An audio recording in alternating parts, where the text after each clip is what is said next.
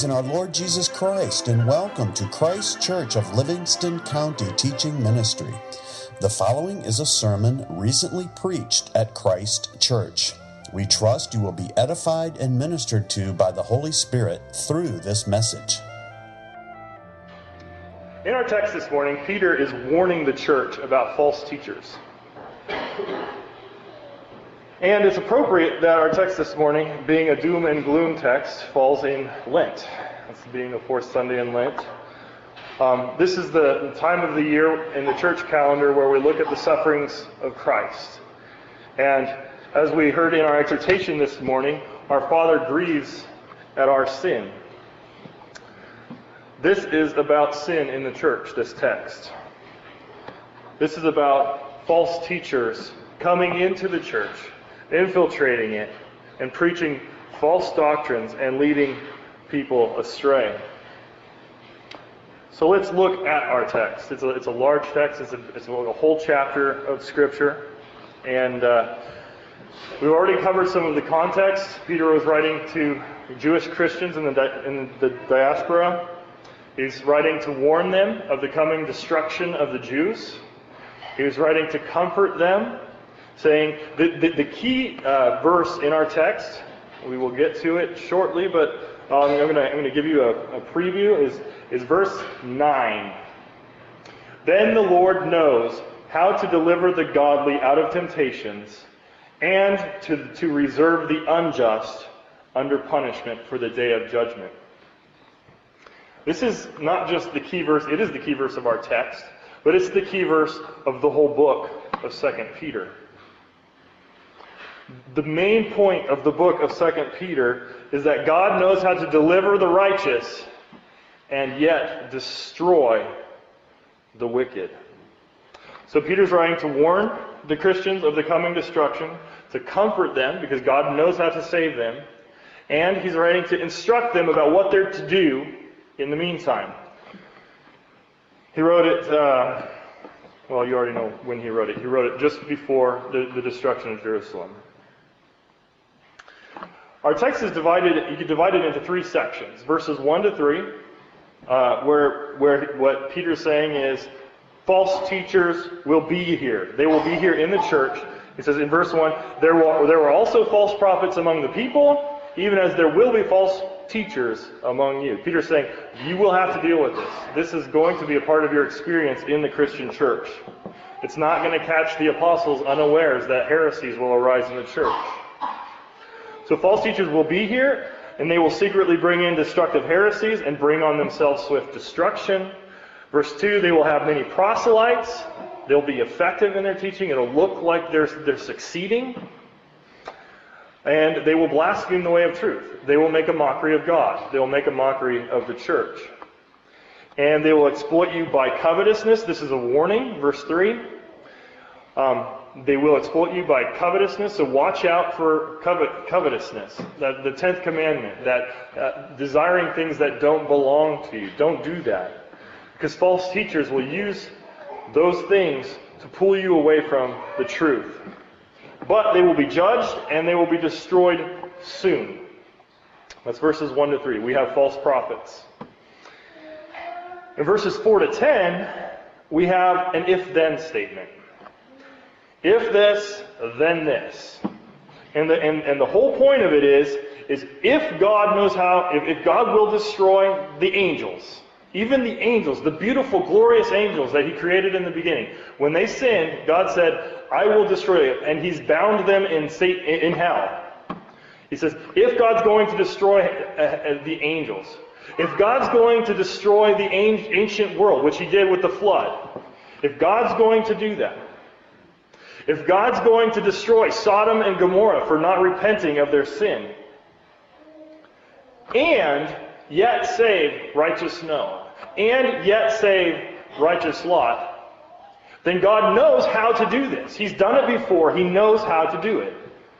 If God will destroy wickedness and yet save the righteous, then if He's done it before, then He knows how to do it. And He will do it again. This is the promise of 2 Peter 2. This is the promise to the first century Christians who are going into persecution. Don't worry that it looks like the world is coming to an end, because the world is coming to an end. The destruction of Jerusalem, the destruction of the Judaic era, was their world. These were Jewish Christians, that everything they'd known about God, they learned from Judaism. And then they accepted Christ, and they recognized Him as their Messiah. And what he's saying here is that Judaism is dead, it's dying. And we know this because in verses 5 through 8, Peter references Noah and Lot. And it's a reference back to Christ's teaching. There's only one place where Jesus talks about both Noah and Lot in His teaching. And He's talking specifically about the coming destruction. When the temple, when he's saying, in this generation, not one stone will be left upon another. He's saying that to the Pharisees. And he's saying, and he references both Noah and Lot. As in the days of Noah, as in the days of Lot. So it will be here, in Jerusalem. So Peter's referring back to what Christ was teaching about the coming destruction. And then we get the main point of our text in verse 9. And Peter says, then the Lord knows how to deliver the godly out of temptations and to reserve the unjust under punishment for the day of the judgment. The next section of our text is verses 9 or 10b, the second half of verse 10 through the end of the chapter. Now this is the structure. It's about it's again back to false teachers, false prophets. So for verses 1 to 3 is there's going to be false prophets. Then we get the main point of our text. God knows how to save you from the destruction that's coming on them. And then we get the last section of our text, which is a larger section, verses 10 to 22. But it's saying this is what false prophets are like. This is what they do. First of all, Peter calls them names. Then he says these are their sins. Then he says this is their end. This is where they're going. This is their destination. And then he says these are the things they do. And I've divided this explanation of those verses into those four sections. So first, Peter calls false teachers names. He says they're beasts in verse 12. They're spots and blemishes in verse 13. They're accursed children in 14. They're like Balaam, who had to have a stupid donkey tell him to stop going or he's going to get chopped up by the angel's sword. They're dry wells. What good is a dry well? They're waterless clouds. They're storm and tempest with no meat. There's nothing to them. They're like a dog, and they're like a sow. It's okay to mock false teachers, people. It's okay. When people are lying to you about God, when they're lying, what does Elijah do to the prophets of Baal? He says, what? Is your God in the bathroom? Why isn't He answering you? Where's the fire on your altar? You mock false prophets. You mock false teachers. Don't even let them gain the foot ground of having a recognized authority. What is their sin like? Well, it's many faceted. There's all kinds. They're full of sin. But the first thing is they're prideful. They're full of themselves. In verse 10b, they're presumptuous. They presume. They're self-willed. They're stubborn. They're not afraid to speak evil of dignitaries. They're not afraid to speak evil of those who have true authority. They're not afraid to speak evil of Jesus, our King. They're not afraid to be full of pride and to speak evil of things they don't even understand. They're evil speakers. They're carousers. Even in the daytime, they're shameless carousers. They're full of lust. Verse 14. Having eyes full of adultery, and they cannot cease from sin. They're covetous. They're lovers of unrighteous gain, like Balaam. And they're slaves of corruption. They are slaves they cannot break out of their own slavery to their sin. That's what their sin is like. And their destination is doom. They are on a one-way ticket. They're on a highway to hell. Their doom is certain. They're designed for it, is what Peter tells us in verse 12. But these, like natural brute beasts, made to be caught and destroyed. They're like beasts which are designed for destruction. They're made for it. They will utterly perish. They will receive the wages of unrighteousness. Verse 13. And will receive the wages of unrighteousness. They will get what's coming to them. The blackness of darkness is reserved for them, verse 17. And their latter end is worse for them than their beginning, in verse 20. So, what do they do? What do these false teachers do? They deceive, they entice, and they allure. That's their aim. Misery loves company. They want to convince those who are on God's side to change sides. Because they're miserable, they need you to be miserable. So who do they deceive, entice, and allure? Verse 14, unstable souls. And, in verse 18, covenant members. The ones who have actually escaped from those who live in error. The church is the ark. The covenant is the vessel in which we are saved. And these are the people that false teachers are aiming for. They're trying to entice, allure, and deceive. So how do they try to deceive them? In verse 18, by great swelling words of emptiness. They're blowing hot air.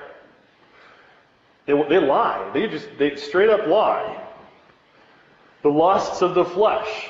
They appeal to our sinful heart, the sinful flesh, the thing that we're all fighting.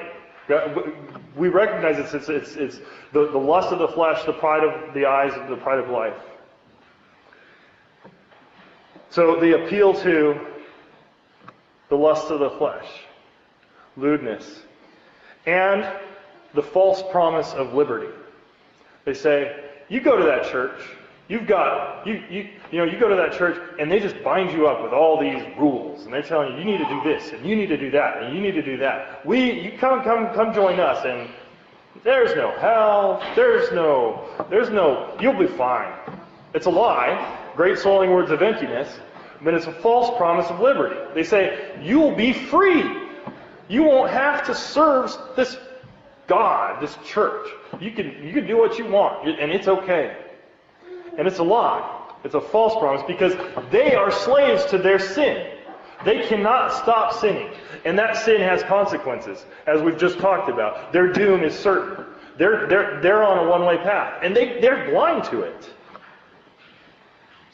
So that's what our text says.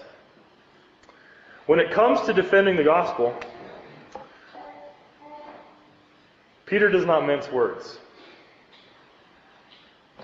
False prophets and teachers are deserving of hellfire. There's no other way to put it.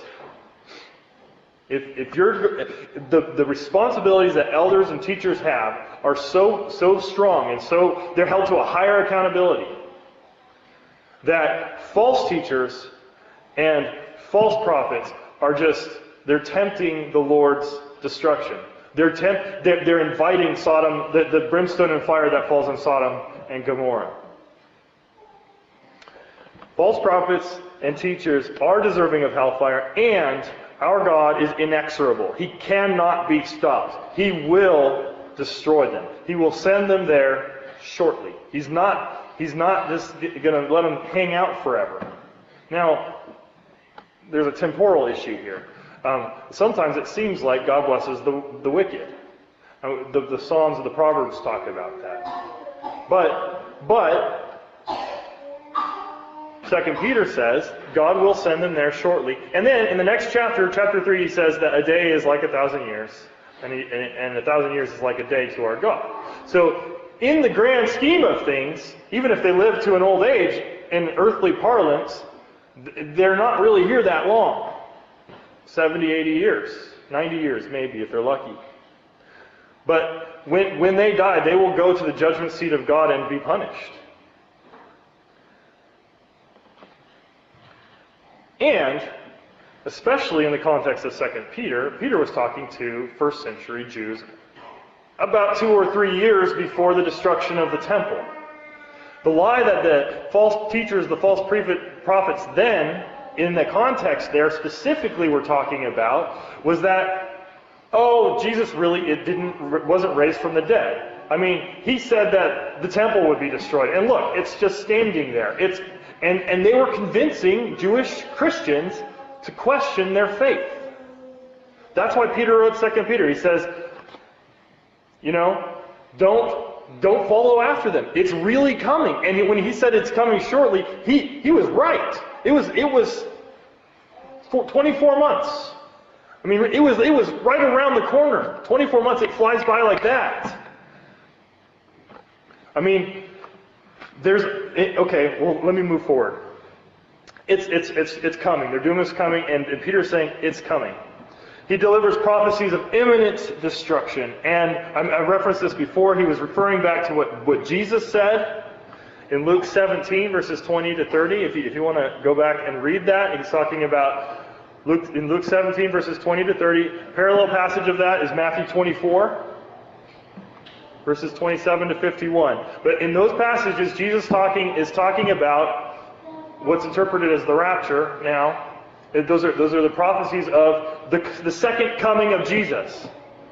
Jesus is coming back. And when Jesus came back, he destroyed the Jewish world. He destroyed the temple. And that's the exact sign that he referenced in those passages. He says, this generation will see that not one stone will be left on top of another. So Peter calls false teachers names. He describes their character. He describes their sins and their beastliness quite graphically. But how does that apply to... I mean, yes, this is great as far as for them. But what do we have to get out of this doom of false teachers? What's in it for us? Well, here it is. There are principles here. There's a principle, first, of imminent destruction of false teachers. False teachers are thinking they're really getting away with something. They're getting they're getting wages for their unrighteousness, like Balaam of Beor. But Balaam was eventually killed by the Israelites. It's like the prophets of Baal were getting paid by Jezebel. But eventually, God proved his sovereignty and his power over the prophets of Baal, and the Israelites slaughtered the prophets of Baal. Their imminent destruction is certain. That's a principle. Because they're human. God's divine. His truth will stand and go on. But these false prophets are mortal, and they will die. There's a principle about the methods by which they ensnare. They're not very ingenious. They just reinvent the wheel when they come about trying to reconvince. When we have false teachers arise today, they use the same methods to ensnare us. They use the same means of trying to create false teaching and heresy.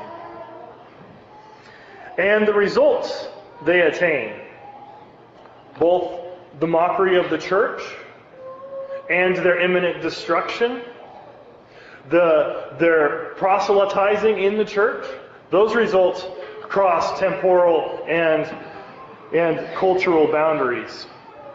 When false teachers go out today and seek to lie to the church and entice people and allure and to bring them into their false teachings and to deceive, when they do that, it happens the same way here as it did in first century Roman world. So let's look at their tracks. Let's look at what it is that they're doing so that we can open our eyes and see, how do we deal with this? How do we reject this? Lord, open our eyes so that we see them coming from a mile away, so that we don't fall into their pits.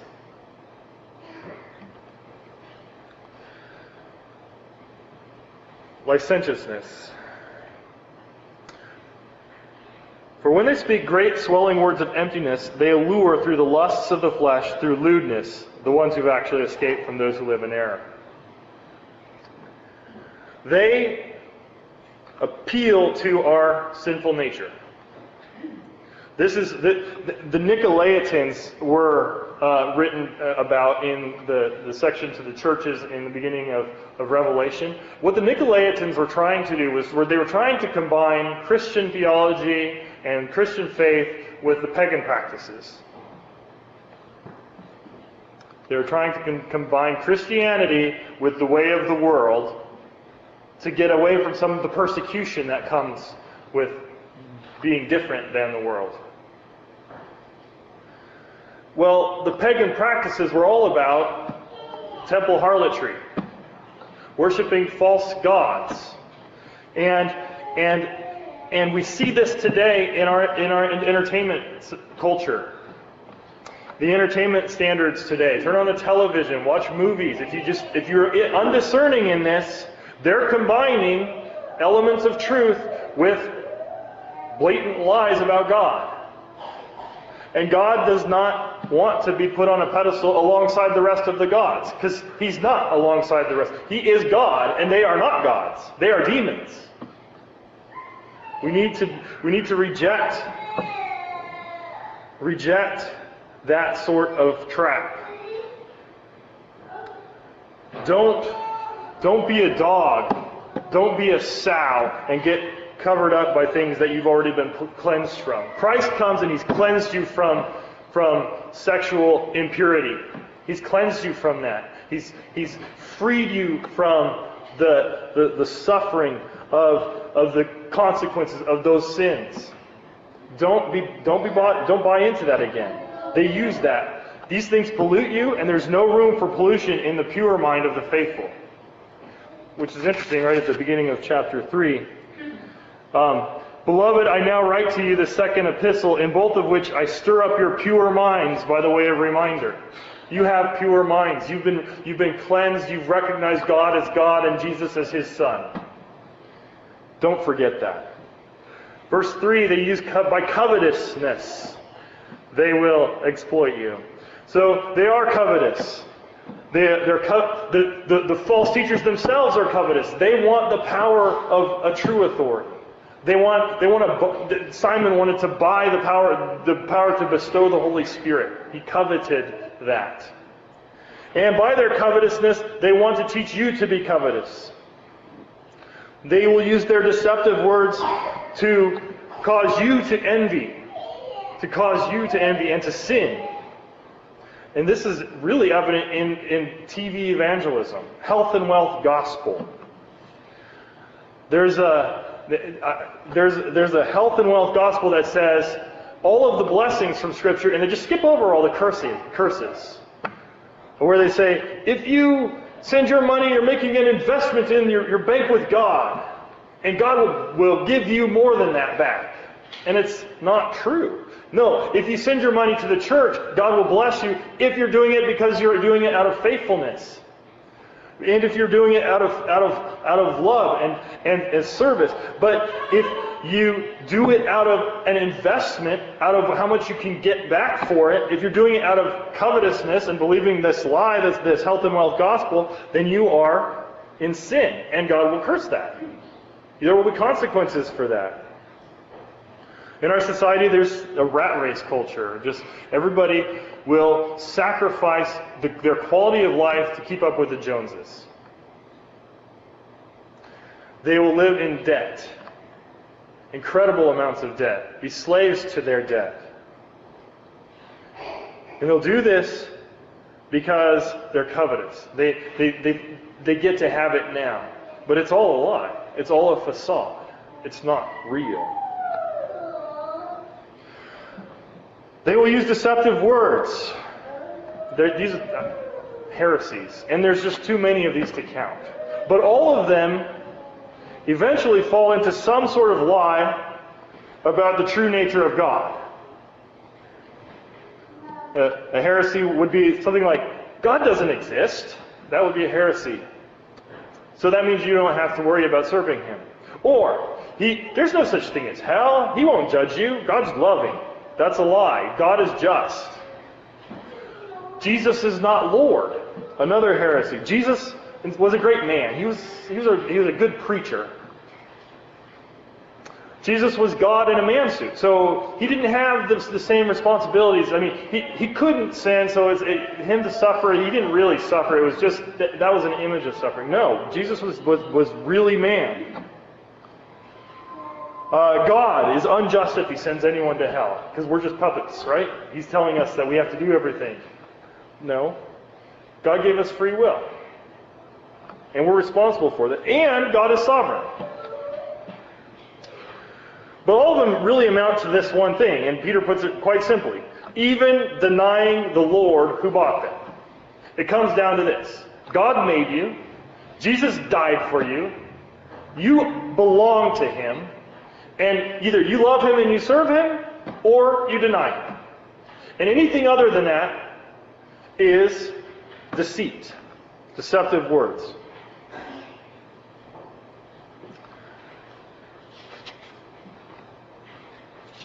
Next is idolatries. They set up false gods. There are as many of these as there are heresies, but essentially it boils down to this. You become like what you worship. And the lie of the false teachers in this is that we're going to promise you liberty. You can worship whatever you want. That's freedom, right? Wrong. Instead, they'd have you enslaved to your own desires. It's all pride is what this is. If you're going to set yourself above the Word of God, you're going to say that I'm going to decide what's worship-worthy, then you're setting yourself up as the one who gets to determine what's true and what's real. And you become your own slave master. You become a slave to your own whims.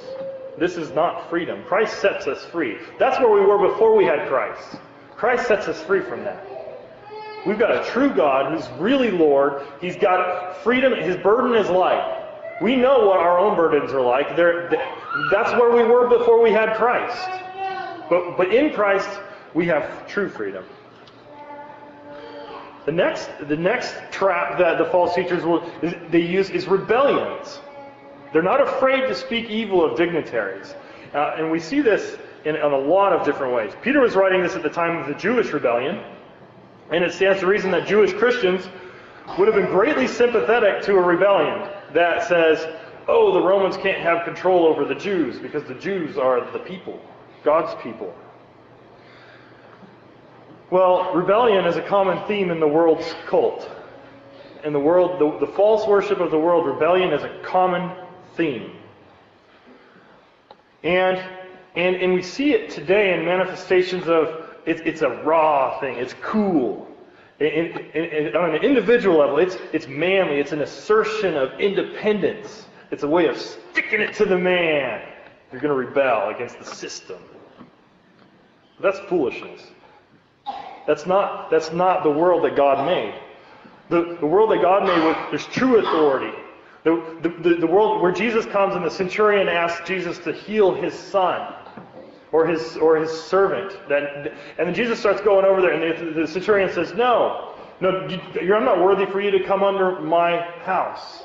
I'm also a man under authority, and I recognize that if you do it, and you have true authority, it will be done. Well, we are those who are under Christ's authority, and we need to do what He tells us to do, because He's doing it out of service to us. And He's proven that. He's died for us.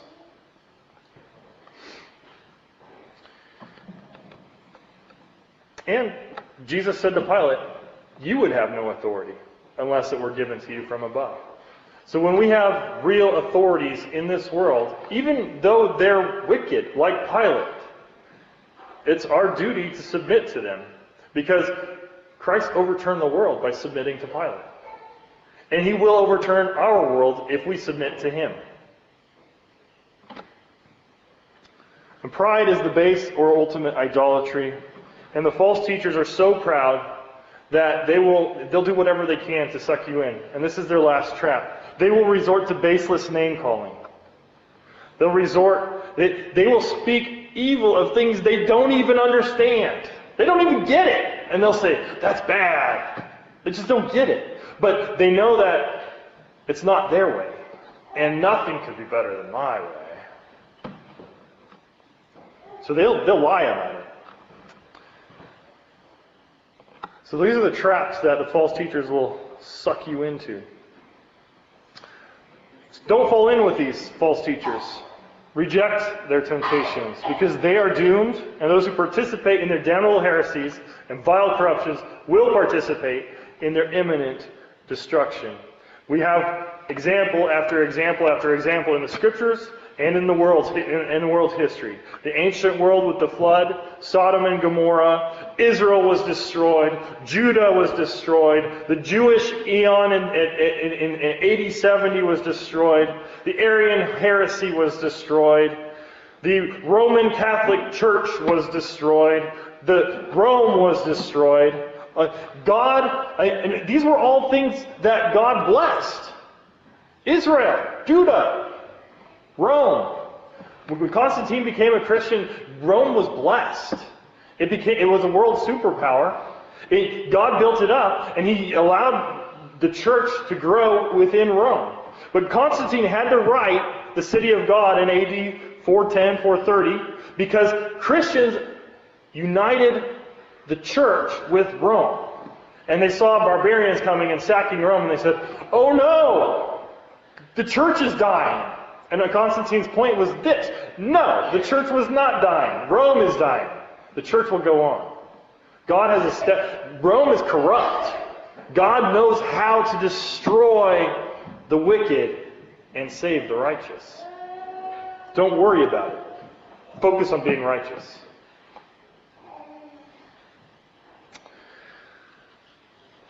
God knows how to save the righteous.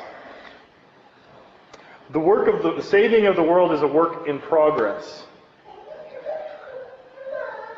The ancient world was destroyed, but Noah was saved. Sodom and Gomorrah were destroyed, but Lot was saved. Israel was destroyed, but a remnant was saved. Judah was destroyed, but a remnant was saved. Rome was destroyed, the church went on. The Arian heresy was destroyed, but orthodoxy was established.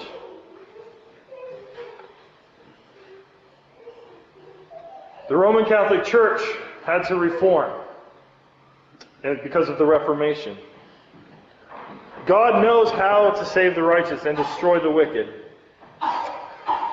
Paul encourages us that we don't need to worry about this, because no temptation has overtaken you except such as is common to man. But God is faithful, who will not allow you to be tempted beyond what you are able.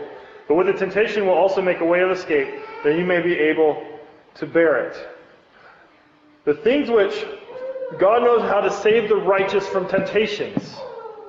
The things which false teachers use to ensnare you, to entice you, to lure you, to deceive you. God knows how to save you from those. It's from temptations. No temptation has overtaken you except such as is common to man. And if God saved Lot from Sodom and Noah from the flood, and he knows how to save you. So we don't need to worry about it. But now we need to talk a little bit about Lot. Verse 8 is an aside. He's doing his if-then statement, verses 4 through 10. In verse 8, in an aside, he says, "For that righteous man dwelling among them tormented his righteous soul from day to day by seeing and hearing their lawless deeds." Lot lived in Sodom. There are a lot of Christians today who do exactly what Lot was doing. Lot had a choice. He was there with Abraham, and they're looking out over the valleys, or the valley and the hills, and Abraham says, "Do you want to go this way, or do you want to go that way?" And Lot says, I'm going where it's green and lush and beautiful, where it's obviously God can bless me there. So Lot takes that path. But then the next time we bump into Lot, he's living in Sodom. And he's tormenting his righteous soul by just being surrounded by worldliness. Now, Lot was saved. He was righteous. We have verifiable proof of that right here in 2 Peter. Lot was a saved man. He was righteous, a righteous man. But he lived in Sodom. And Christians think, well, Lot did it, why can't I? Why can't I play with fire? Why can't I dabble in worldliness? Why can't I listen to that music? Why can't I watch those movies? I mean, Lot did it. He got away with it, right? I mean, they're full of lies. I mean, it looks lush. It looks verdant. It looks green. It looks enticing. It appeals to our sinful hearts. It's full of these temptations that the false teachers are pushing at us, trying to draw us into their traps. Sodom is. There were the amenities of living in a city, in a civilization. There's this kind of hoity-toityness, this pride. There's community, creature comforts, wealth. All of the temptations which the false teachers abused were readily available. And Lot got away with it, right? Well, not so fast. First of all, he tormented his righteous soul. It was painful for him because he was saved. He knew this was all wrong. He could see it, but he succumbed to it. He's living it. But you cannot wallow in the vomit, in the mire, or the filth of this world and expect to escape unscathed. Lot didn't. Lot lost his daughters who were married to men in that church, in that city. Lot lost his wife. She turned to a pillar of salt. Lot became a loner in the wilderness. Sure, even in the midst of Sodom and Gomorrah going to be destroyed, and the angels are saying, get out! And they're taking them by the hand and dragging them out. Lot says, you've been so kind to me. Let me stay in this city then. They're telling him, go to the mountains. He's saying, no, I want to go to this city. It's got to be safer than the mountains. Like Sodom was so much safer than the fields. And no. So he goes there. God is gracious. He's forgiving. He's merciful. He's like, okay, we'll even let you do this. So he goes there. But he couldn't even stay there. He ended up becoming a wanderer in the mountains because he was a righteous man and he didn't belong there. He was shamed. He lost his worldly possessions. He lost his daughters and sons-in-law, and he was ruined. Don't play with fire. Don't dangle over the cliff like that. Reject it. Stay pure. Pure and undefiled religion is this: to visit the widows and orphans in their sickness or in their need, and to keep oneself unspotted from the world. Don't play with fire. But God still knows how to save you, even if you're locked. There's no cause for us to fear. God knew how to destroy the wicked and save the righteous from destruction. It's easy for us to get caught up in world events. Earthquakes in Japan, disruption in the Middle East, wicked government in America, Islamic terrorism, wicked music culture, greedy corporate ladder climbing, debt-laden society with flashy cars and houses that they can't afford. It's easy for us to get concerned about these things and worry about them, the economy, and et cetera, et cetera, et cetera. It's okay to be concerned about them, with them, but it's not okay to let them cause you to fear. It's not okay to let them dominate your heart or your mind or your soul. It's not okay to let them cause us to worry and to fret about our salvation, or about our God. We cannot allow ourselves to be defined by anything more than Christ. We are Christians. We are Christ's. First and foremost. And if we decide to be like the Romans, if we think of America as the church, we will come to a deep crisis of faith at some point. But instead, if we think of America as a bump on the side of the mountain that fills the whole earth in Daniel's dream, then we're on the right track. And the point of 2 Peter is to encourage believers to be diligent in their faith despite the upcoming upheaval of their world. God knows how to save you, even in the destruction of the wicked. And Peter tells us this is what we're to do. Chapter 1, verses 5 to 11. But also for this very reason, giving all diligence, add to your faith virtue, to virtue knowledge, to knowledge self-control, to self-control perseverance, to perseverance godliness, to godliness brotherly kindness, and to brotherly kindness love. For if these things are yours and abound, you will be neither barren nor unfruitful in the knowledge of our Lord Jesus Christ. For he who lacks these things is short-sighted even to blindness, and has forgotten that he was cleansed from his old sins. Therefore, brethren, be even more diligent to make your call and election sure. For if you do these things, you will never stumble. For so an entrance will be supplied to you abundantly into the everlasting kingdom of our Lord and Savior, Jesus Christ. In the name of the Father, the Son, and Holy Ghost, let's pray. Thank you for listening to this sermon that was recently preached at Christ Church of Livingston County. If you would like further information about anything in this message, the Bible, about Christ Church of Livingston County, or wish to make any other related inquiry, please feel free to contact us through our website, ChristKirkMI.com. That's ChristKirkMI.com. Again, thank you and blessings.